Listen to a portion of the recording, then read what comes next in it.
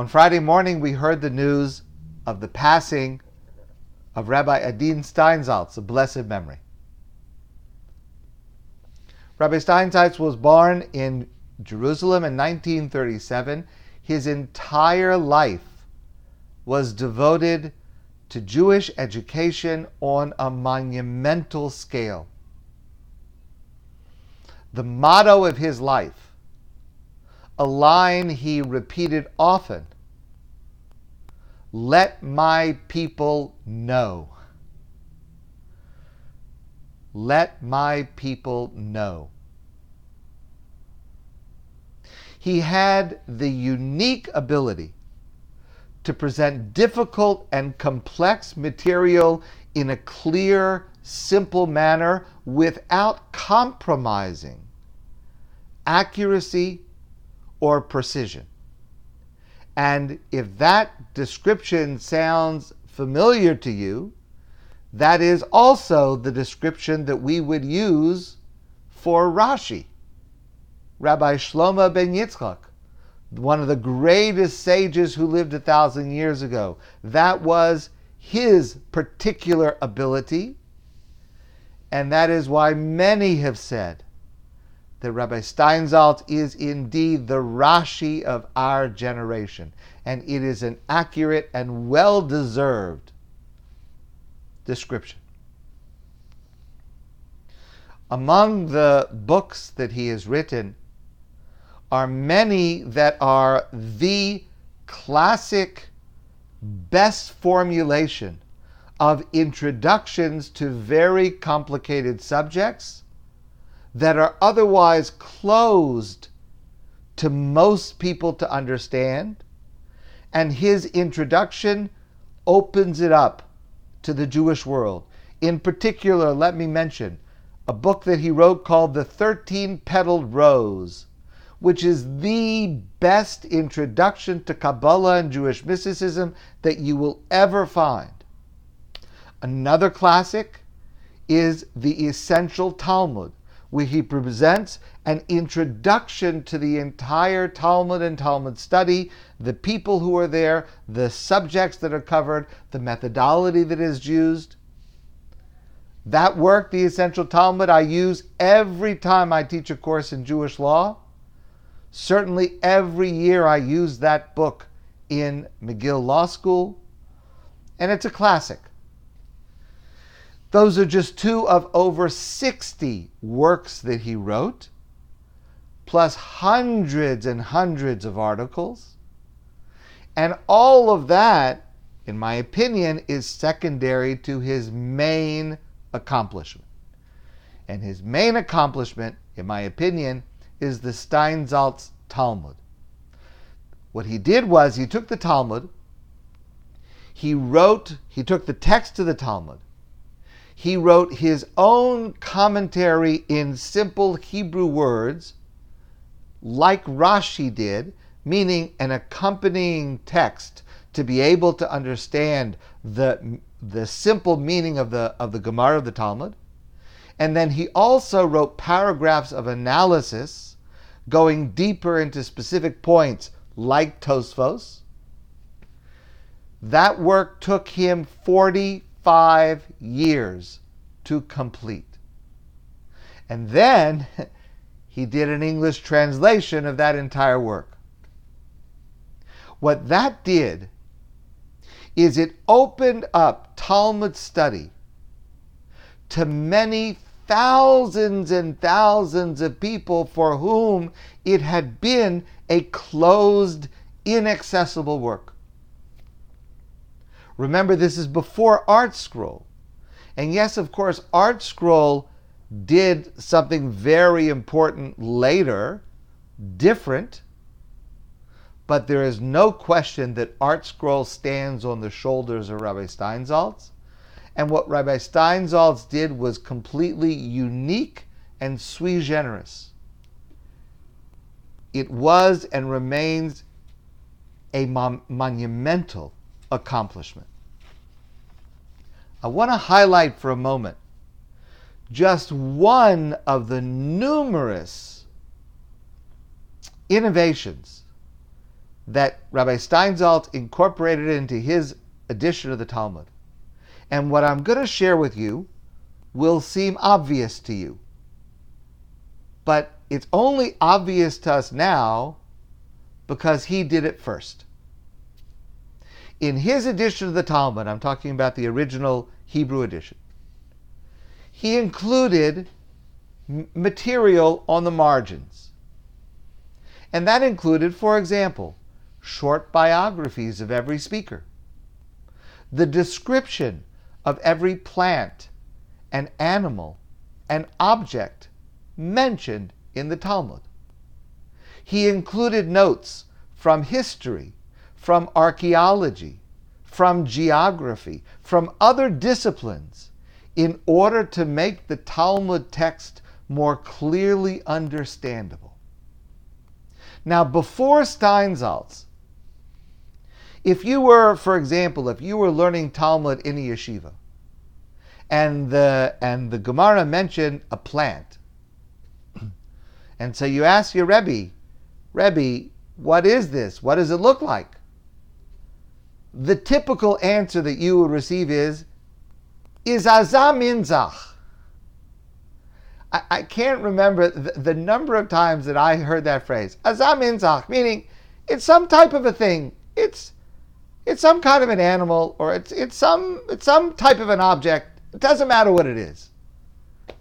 Of course, it does matter what it is. If you're trying to learn about something, you don't know what it looks like an animal, what it looks like, what its habitat is, how it lives.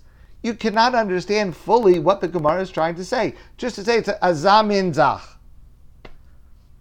I remember when I was in college, I studied economics, and I learned about a widget. So I used to ask, what is a widget? It took me a while to get it. A widget means it's some object that we might be discussing. It is a theoretical, hypothetical object that we're using for the purposes of this analysis. It doesn't matter what it is. It doesn't matter where you could sell it, how you could use it, what it's made out of. It's a widget. It just stands for something else. Much of the Talmud was in the category of widgets. And Rabbi Steinsaltz came along and said, no, that's not how you learn Gemara. The way you learn Gemara is you have to know biology, archaeology, geography, history, botany, zoology, and many other disciplines. And in doing so, Rabbi Steinsaltz built a bridge between Talmud and science, between Talmud and secular wisdom that was not there before. Such that many of us today, as I said before, take that bridge for granted. Obviously, if the Talmud mentions an animal, we want to know what animal we're talking about. Because it does, in fact, matter to understanding the Talmud. That does. By today, we take that bridge for granted. But the only reason we take it for granted is because Rabbi Steinsaltz constructed that bridge. He constructed an entity where there was a seamlessness between Torah and every other discipline of human knowledge.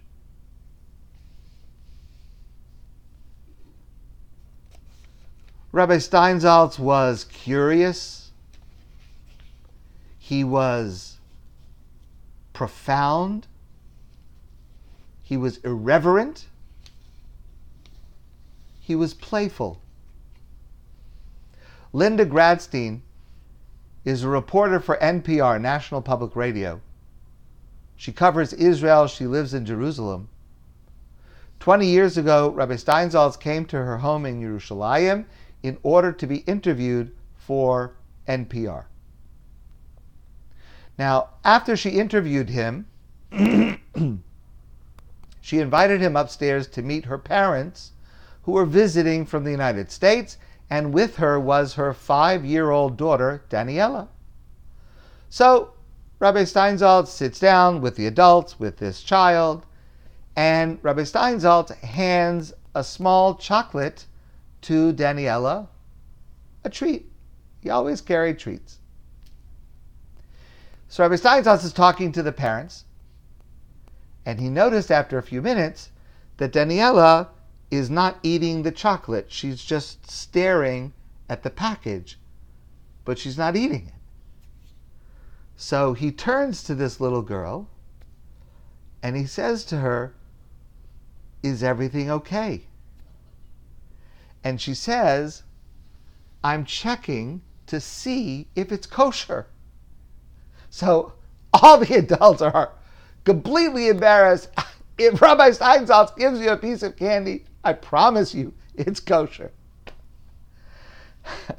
But he very kindly and very gently took the package and together with her looked for the tiny, you know how minuscule kosher symbol, and he showed it to her and he said, "This is how you know that it's kosher." Linda apologized profusely. She was so embarrassed that her daughter had said such a thing. And Rabbi Steinsaltz laughed and he said, "Don't be sorry. Daniela has made my day."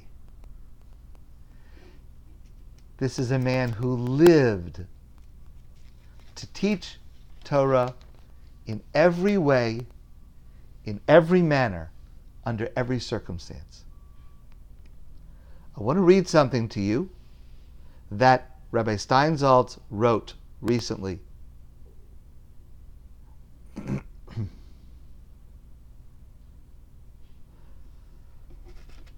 Just 2 short paragraphs.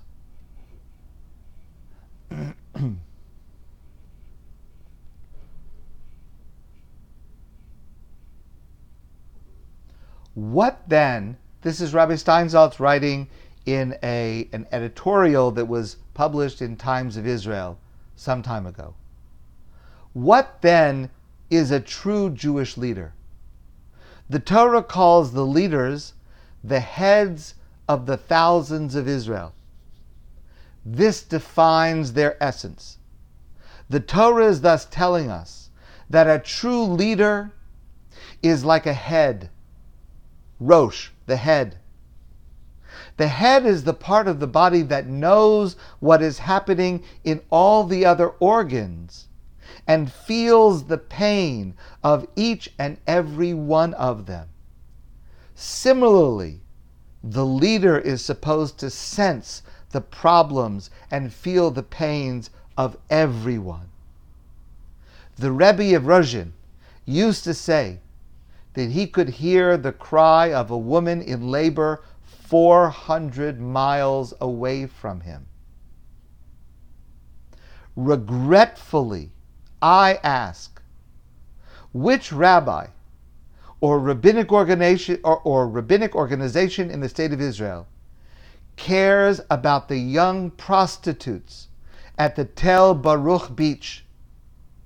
Most of them do not even know what is happening there.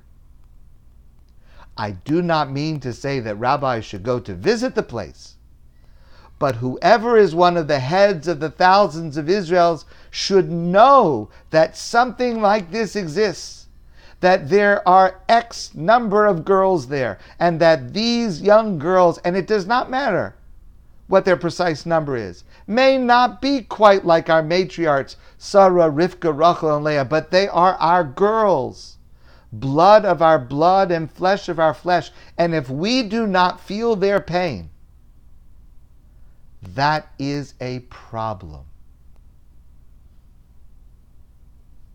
Because if it does not feel the pain, if the head does not feel the pain of the entire body, it is not a head. In a 2009 interview,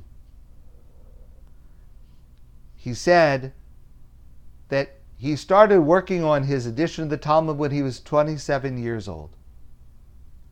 And then he said, since I started at such a young age, I didn't take into account the immense effort it requires. Now listen. But sometimes, when a person knows too much, it causes him to do nothing. It seems it's better sometimes for man, as for humanity, not to know too much about the difficulties and believe more in the possibilities.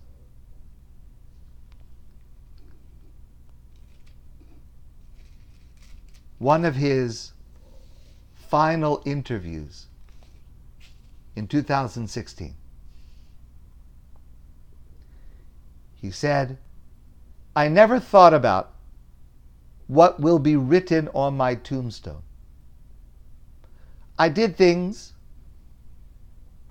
but I didn't do enough. I wrote books, I gave lectures, but what would I have wanted to do? I would have wanted to leave behind a small tree that will grow.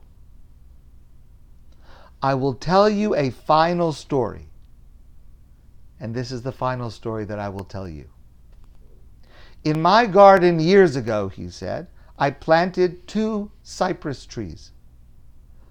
One was stolen. The other was a small tree whose head was cut off. I simply had mercy on it. I took its head and taped it to the trunk. I didn't do anything else. I let it grow. I hoped the break would heal. Today, that cypress is 10 feet tall, a mighty tree.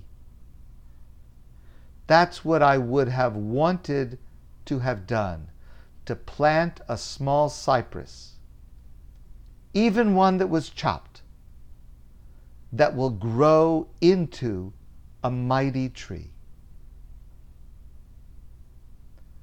And that is precisely what Rabbi Adin Steinsaltz did, and did superbly. Rabbi Adin Steinsaltz of blessed memory. His memory is a blessing, and his teaching will endure.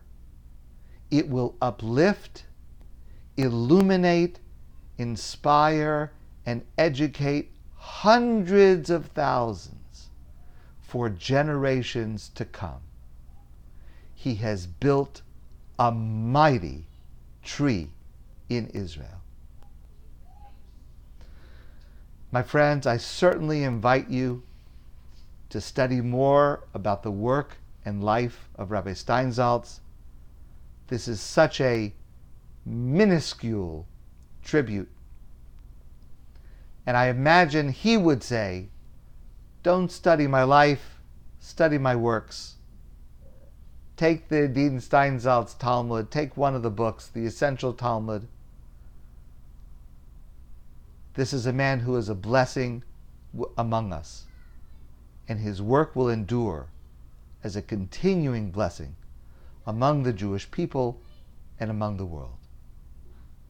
My friends, I wish you all a great day, and I look forward to seeing all of you soon in person.